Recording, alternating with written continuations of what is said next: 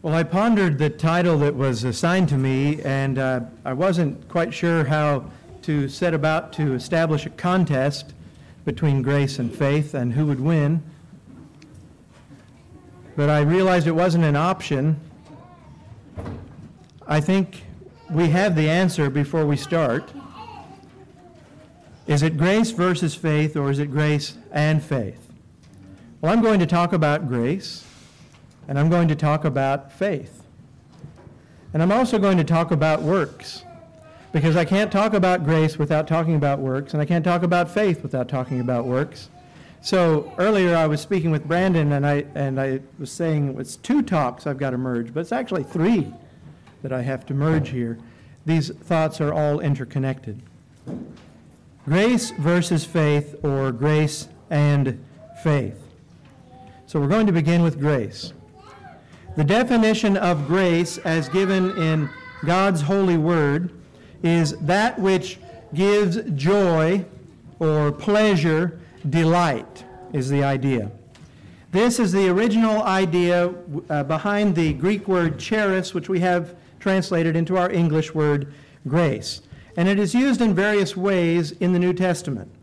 It is used in reference to speech, our speaking.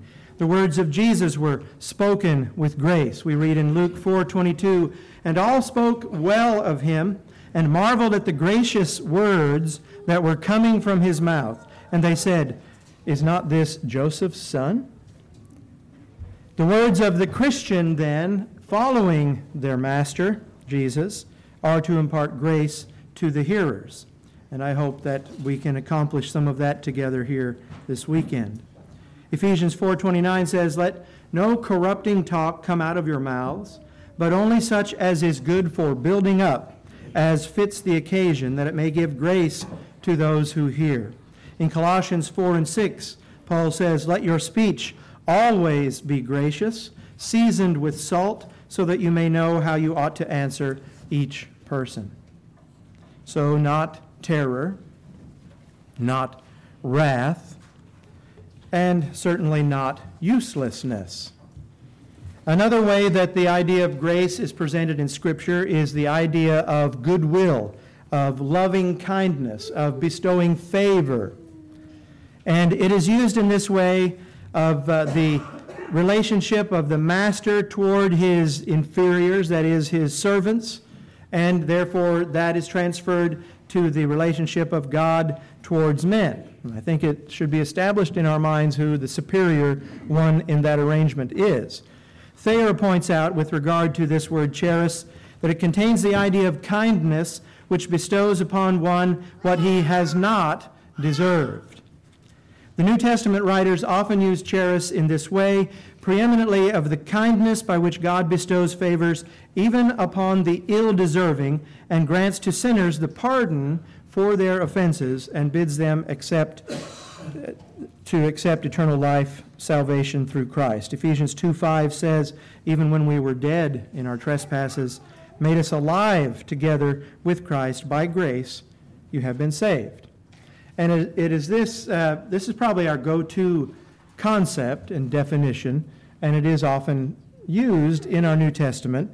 The writers use it in this way, and this is where we go when someone says, "What is grace?" And what is the standard answer? Unmerited favor. This is where this idea comes from. Another way that grace is applied is the idea of a spiritual state or condition in which one enjoys God's favor. When one accepts God's grace, they are in a state of grace. Consider Romans 5:1-2, and 1 Peter 5:12. Romans 5:1-2. "Therefore, since we have been justified by faith, we have peace with God through our Lord Jesus Christ. Through him we have also obtained access by faith into this grace in which we stand, and we rejoice in hope of the glory of God." 1 Peter 5:12. "By Silvanus, a faithful brother, as I regard him, I have written briefly to you, exhorting and declaring that this is the true grace of God. Stand firm in it." Grace is an expression of gratitude for favor that has been bestowed upon us. And another way that we would say then would be to say thank you. This is another concept with regard to grace. 1 Timothy chapter 1, verse 12, where Paul says, I thank Jesus Christ. It doesn't get spoken this way as often anymore, but when we sit down to the table, we say grace. So we exchange these concepts and these words.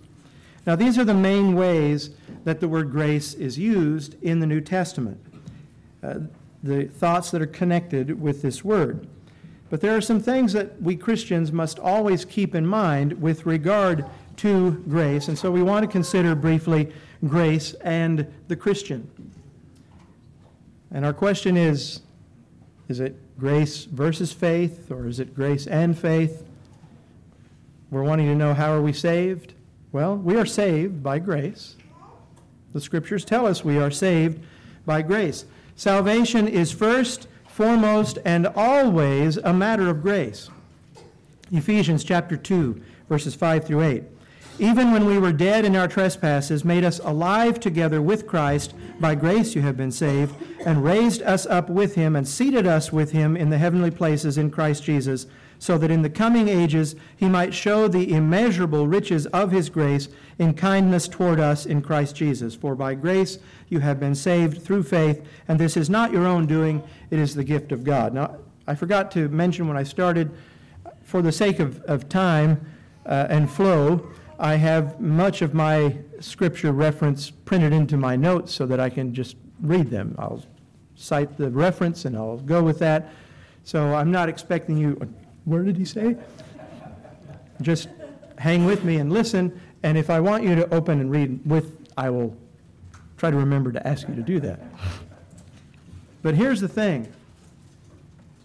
God doesn't owe us anything.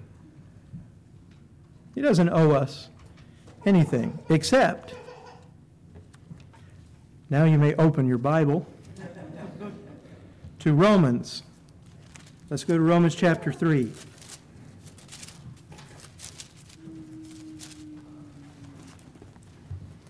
Romans chapter 3, we'll read verse 23 here in this chapter.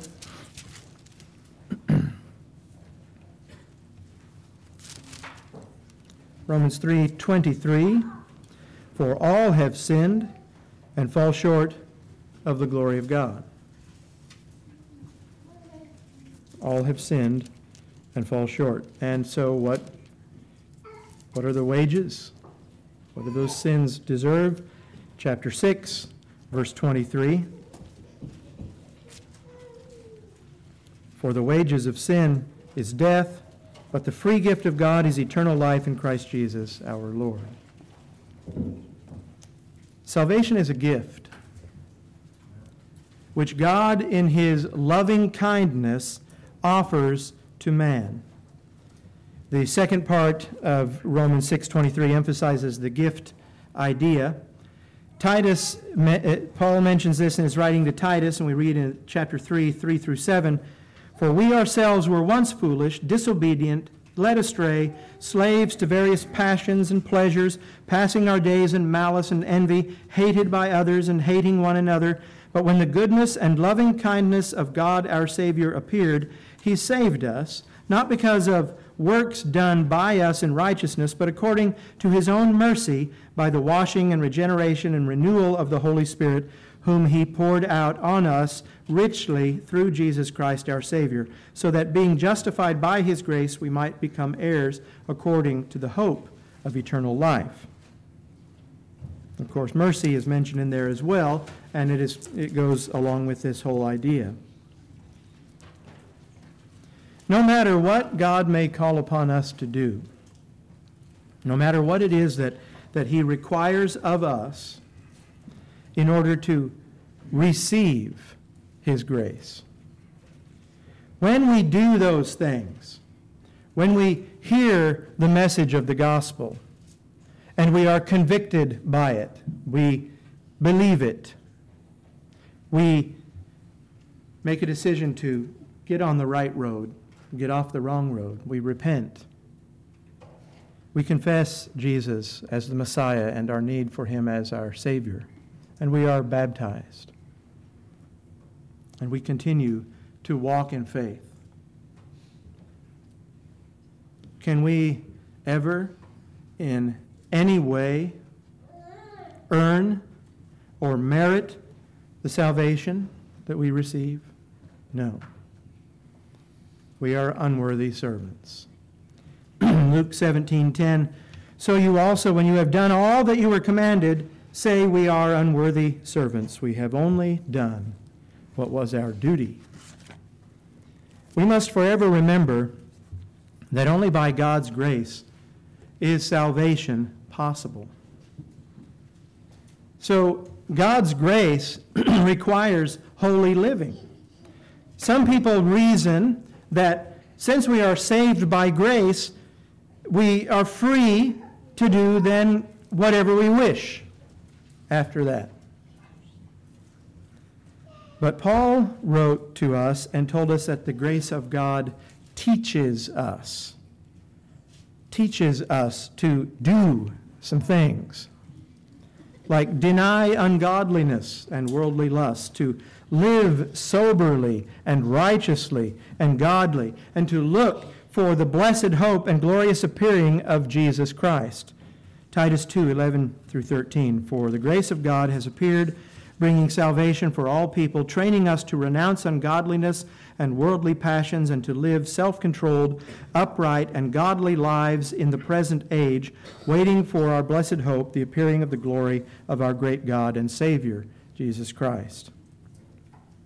And he continues in this passage to explain why Jesus in grace gave himself for us, that he might redeem us from every lawless deed, and that he might purify for himself his own special people, zealous for good works, in verse 14 there in Titus 2. So the unmerited favor of God is not a license for sin. It's not an excuse for us to continue to go on sinning.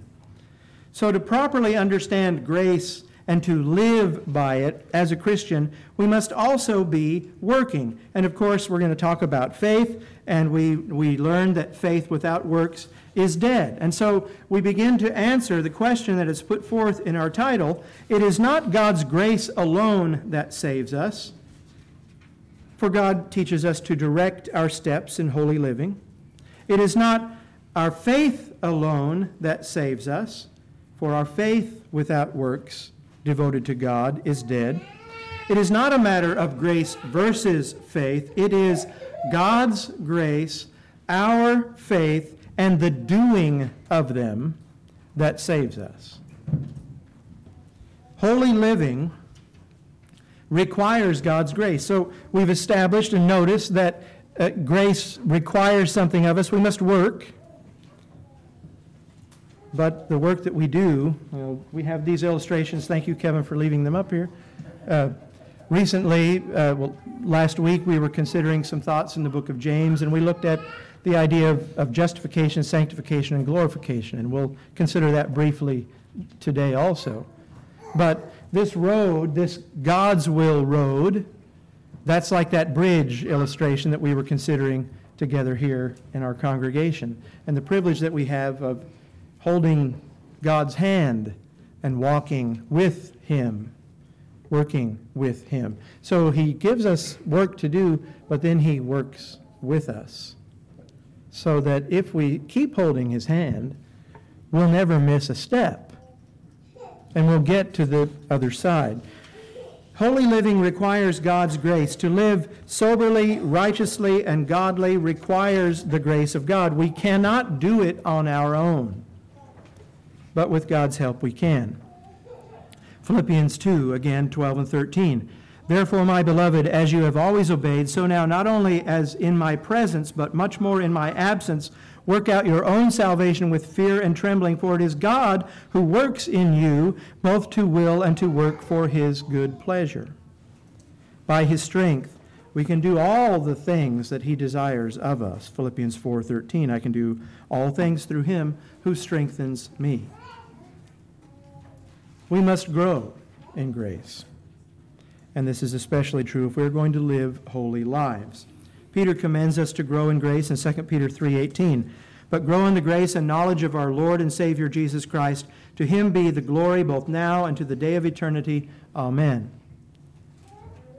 Brethren, it is not enough to experience God's grace in forgiveness of our sins.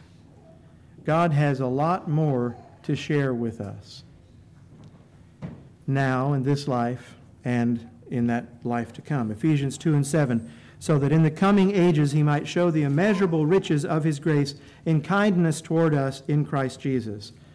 Now this explains why Paul in his salutations, like you might open your Bible and notice 1 Thessalonians 1:1, and how he mentions grace there. And then as he closes the writing to those brethren in 5:28, what does he do? He parts with that thought again, the salutation and the benediction for his letter to those brethren.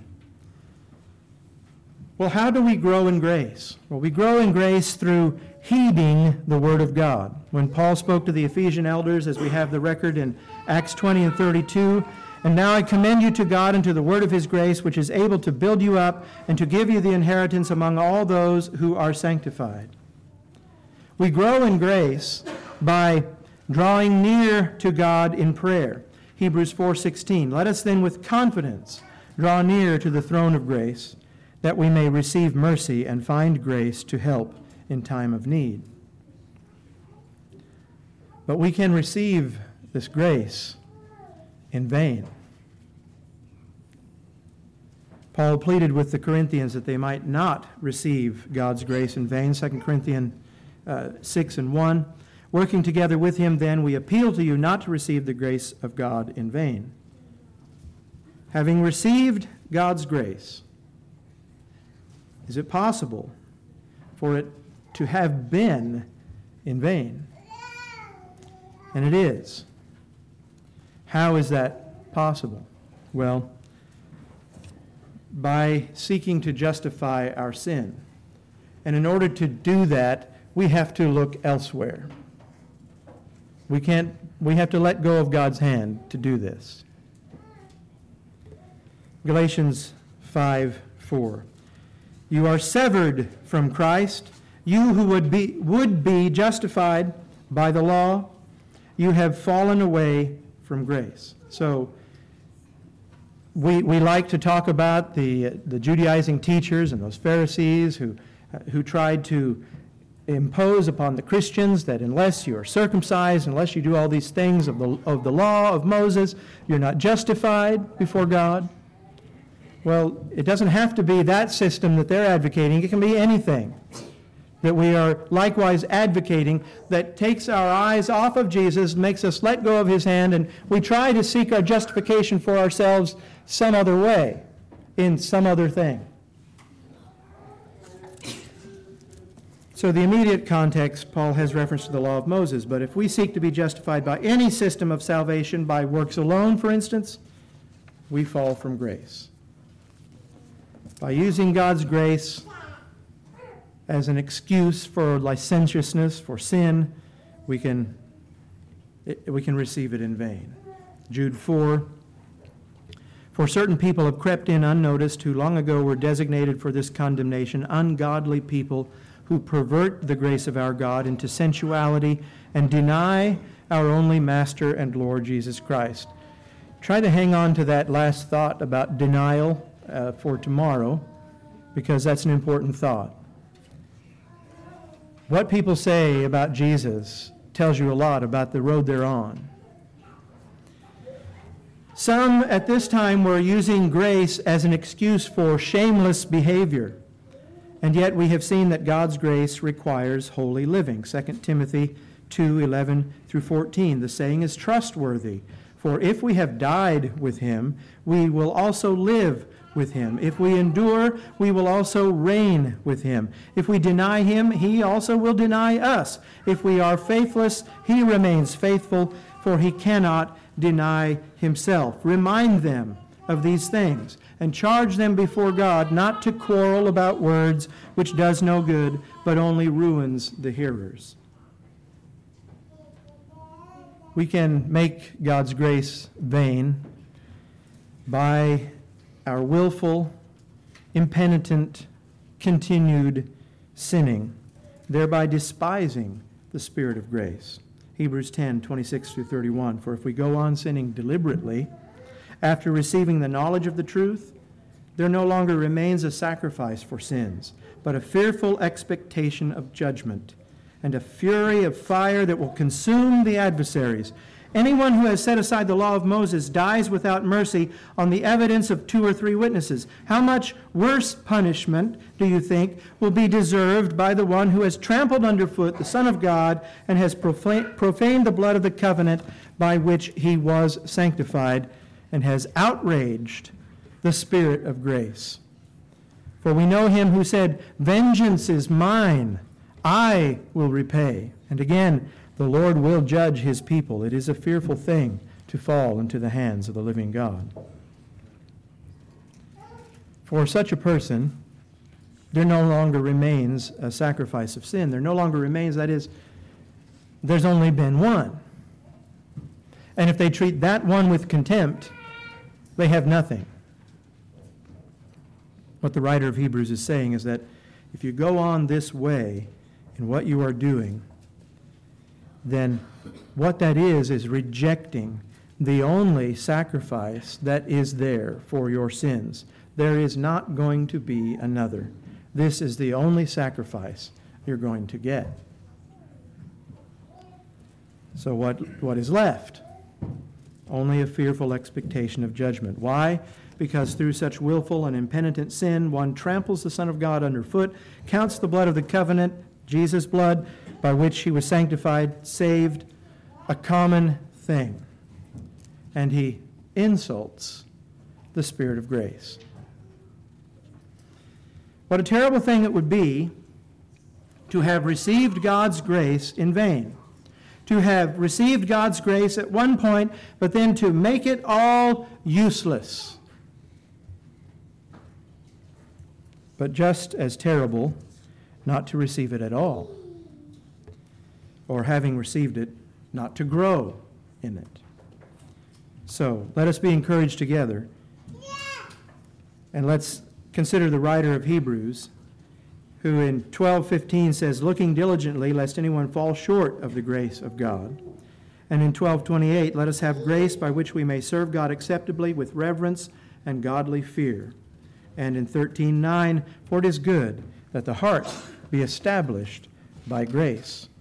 And in 13:25, "Grace be with you all. Amen." Have you received the wonderful grace of God in your life? Now let's talk about faith. And the passage that we're going to is James now in chapter 2. So you can have that at the ready, James chapter 2. And we'll consider 14 through 26. Faith is certainly an essential element in the Christian life, just as grace is, because it says in Hebrews 11:6, "Without faith it is impossible to please God. Whoever would draw near to God must believe that he exists and that he rewards those who seek him." The Christian is saved by faith.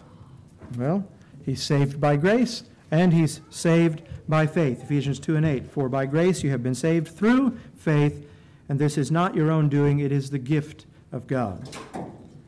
The Christian walk is to live by faith. 2 Corinthians 5:7, "For we walk by faith, not by sight." Whatever we do apart from faith is described as sin. Romans 14:23, "But whoever has doubts is condemned if he eats, because the eating is not from faith. For whatever does not proceed from faith is sin." So it's important to realize this. It's important to realize that there are different kinds of faith. And so we want to examine that, because not all types of faith save. We need to look at ourselves very carefully to see what kind we have, because if we don't have the right type of faith, we're not going to expect eternal life in heaven with God. We may be expecting it, but we are wrong. So let's consider James chapter 2, 14 through 26. What good is it, my brothers? And I'm reading, I had the Bible open, so you can do the same if you want with me now. What good is it, my brothers, if someone says he has faith but does not have works? Can that faith save him? If a brother or sister is poorly clothed and lacking in daily food, and one of you says to them, "Go in peace, be warmed and filled," without giving them the things needed for the body, what good is that? So also faith by itself, if it does not have works, is dead. But someone will say, "You have faith, and I have works. Show me your faith apart from your works, and I will show you my faith by my works. You believe that God is one? You do well. Even the demons believe and shudder. Do you want to be shown, you foolish person, that faith apart from works is useless? Was not Abraham our father justified by works when he offered up his son Isaac on the altar? You see that his faith was active along with his works, and faith was completed by his works.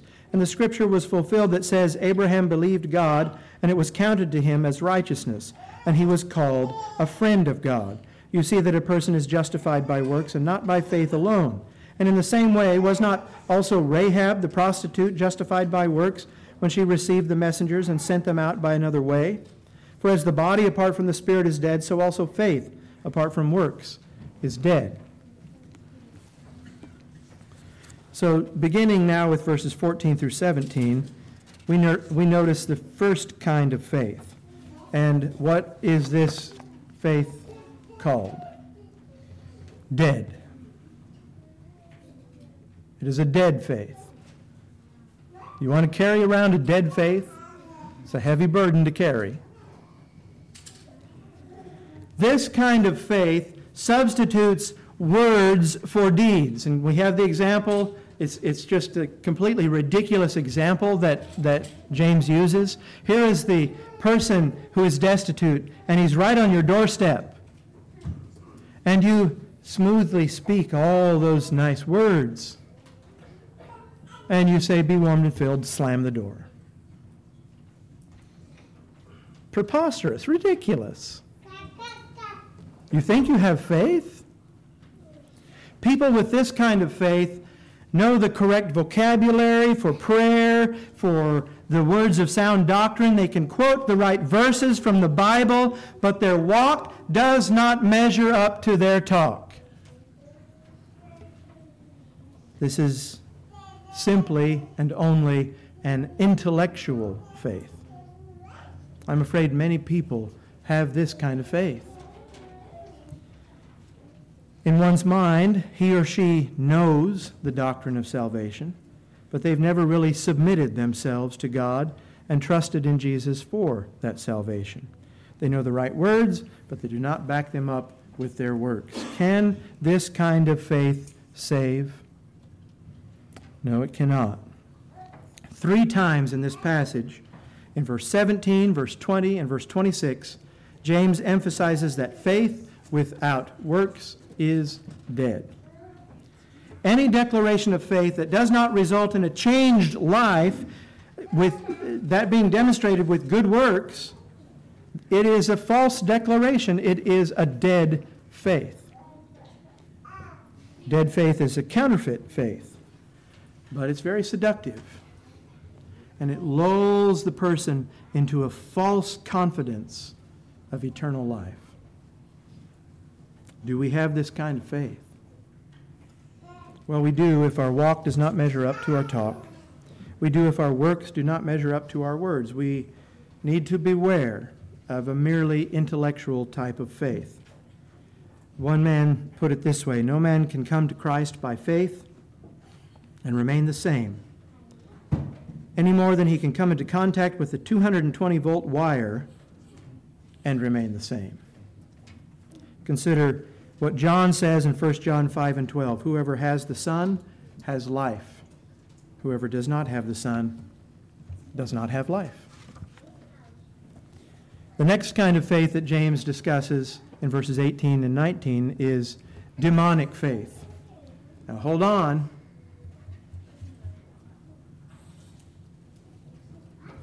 You intellectually had figured out that You had a better kind of faith? This is a better kind of faith than intellectual faith because it adds to it. It adds emotion to the intellect. Perhaps a shock to any complacent reader of the Scripture, James reminds us that even demons have a kind of faith. They believe in God. There's no atheists, no agnostics among them. None. They even believe and acknowledge the deity of Christ. Mark 3:11 and 12. We were talking about this in our Thursday Bible study here just this week. Whenever the unclean spirit saw him, they fell down before him, that's worship, and cried out, "You are the Son of God." And he strictly ordered them not to make him known. They also believe in the existence of a place of condemnation. Luke 8 and 31. They begged him not to command them to depart into the abyss. And they believe that Jesus will be the judge. Matthew 8, 28 and 29. And when he came to the other side of the country of the Gadarenes, 2 demon-possessed men met him, coming out of the tomb so fierce that no one could pass that way. And behold, they cried out, What have you to do with us, O Son of God? Have you come here to torment us before the time? What kind of faith do demons have? We saw that a man with dead faith was touched only by his intellect. The demons are touched also in their emotions, because it says they believe and tremble. This is a step above dead faith, because it involves intellect and emotions. Can this kind of faith save? No, it cannot. A person can be enlightened in his mind and even stirred in his heart and still be lost forever. True faith, true saving faith, then involves something more, something that can be seen, something that can be recognized, something that is demonstrated in a changed life. James 2 and 18. But someone will say, "You have faith and I have works. Show me your faith apart from your works, and I will show you my faith by my works." Being a Christian involves trusting Christ and living for Christ. You first receive the life, then you reveal the life. Do we have this kind of faith that the demons have? Well, we do if we just believe the right things and feel the right things. We do if our service to God does not go beyond intellectually adhering to the right doctrines, and this is a big one in the religious world today, emotional experiences while attending services. This is so soothing, this one. Makes you feel good. I must be doing right. James has introduced us to 2 kinds of faith that cannot save. Never can they do that. Dead faith involving only the intellect, and demonic faith involving the intellect and the emotions, but stopping there. He closes this section by describing in verses 20 through 26 the only kind of faith that can save, and it is dynamic faith. What kind of faith is that? Well, we know from many passages, such as Romans 10:17, faith comes from hearing, and hearing through the Word of Christ. The Word of God is the basis for this faith. Dynamic faith involves the whole man. Dead faith touches only his mind. Demonic faith involves the mind and the emotions, but dynamic faith involves the intellect, the emotions, and the will that we've been hearing about today. The mind understands the truth. The heart desires and rejoices in the truth. The will acts upon the truth. True saving faith then leads to action. It is not intellectual contemplation. It is not emotionalism. It is that which leads to obedience in doing good works. And to illustrate his point, he references two very well-known figures from the Old Testament. He talks about Abraham and Rahab. You could not find two more different people to talk about. Abraham was the father of the Jews. Rahab was a Gentile. Abraham was a godly man Rahab was a harlot. Abraham was the friend of God. Rahab belonged to the enemies of God. What did they have in common? Well, they both exercised saving faith in God. Abraham demonstrated his saving faith by his works, 20 through 24 of our passage. Rahab demonstrated her saving faith by her works, 25 and 26. So we learn from this passage that faith without works is a dead faith, verses 20 and 26. That faith only, and only once do we find in Scripture that phrasing, faith only, and we can't hang our hats on two words like that until we understand what we're talking about. But faith only cannot justify one. Verse 24 makes that plain. Perfect faith necessitates works. Verse 22. So bringing this to a conclusion, it is important that each professing Christian examine his or her own heart and life to make sure that they possess true saving faith, which is that dynamic faith. And Satan is a great deceiver. And one of his devices is imitation. I believe it was Martin Luther, the reformer, who goes down as having said that Satan was the greatest ape of God that ever was, meaning imitator of God. If Satan can convince a person that counterfeit faith is true faith, then he has that person in his power. So here are some questions for ourselves and to ask of others when we're talking with them about these topics of grace and faith. Was there a time when I honestly realized that I was a sinner and admitted this to myself and to God? Was there a time when my heart stirred me to flee from the wrath to come? Have I ever been seriously worked up over my sins? Do I truly understand the gospel, that Christ died for my sins and then rose again? Do I understand and confess that I cannot save myself? Did I sincerely repent of my sins, making the decision to turn from them? Do I now hate sin and fear God? Or do I secretly love sin and want to enjoy it? Have I trusted Christ and Him alone for my salvation by responding to the commands He has given? Have I confessed my faith in Christ and then been baptized for the remission of my sins as He and the apostles commanded? Has there been a change in my life? Do I maintain good works, or are my good works occasional and weak? Do I seek to grow in the things of the Lord? Can others tell that I've been with Jesus? Do I have a desire to share Christ with others? Or am I ashamed of Him? Do I enjoy the fellowship of God's people? Is worship a delight to me? Am I ready for the Lord's return? Or will I be ashamed when He comes for me?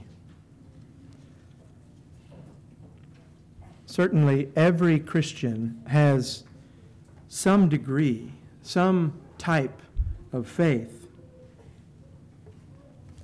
Those who have had more time to grow, should have a stronger faith, but I know that these things tend to waver at times. We have valleys and mountains that we experience, but this is a spiritual inventory that we can apply to ourselves and make that plain that we are applying it to ourselves as well as that person that we are talking to and with when we are talking about this subject. I don't know that it's productive for us to just say, well, faith only, we know what that's about. No, let's get in the same boat that takes us there, like was expressed the words of the late Bill. I told him I was concerned for his soul. Get in the boat. I'm concerned for your soul.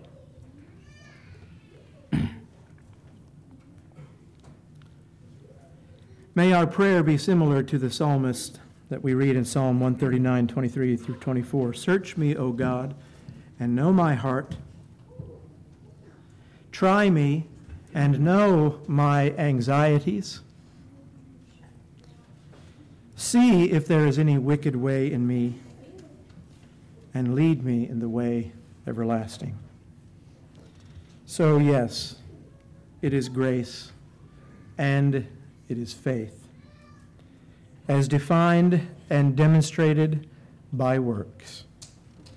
Putting it all together, like we were talking about recently here, justification, sanctification, glorification. Justification, that is God's grace. Sanctification, that is our faith. Glorification, that is the end goal of our works and the result of our doing those works of God's grace and our faith side by side and hand in hand with Christ Jesus, our Lord. I appreciate the opportunity to consider these things with you, and I hope we will strongly consider them.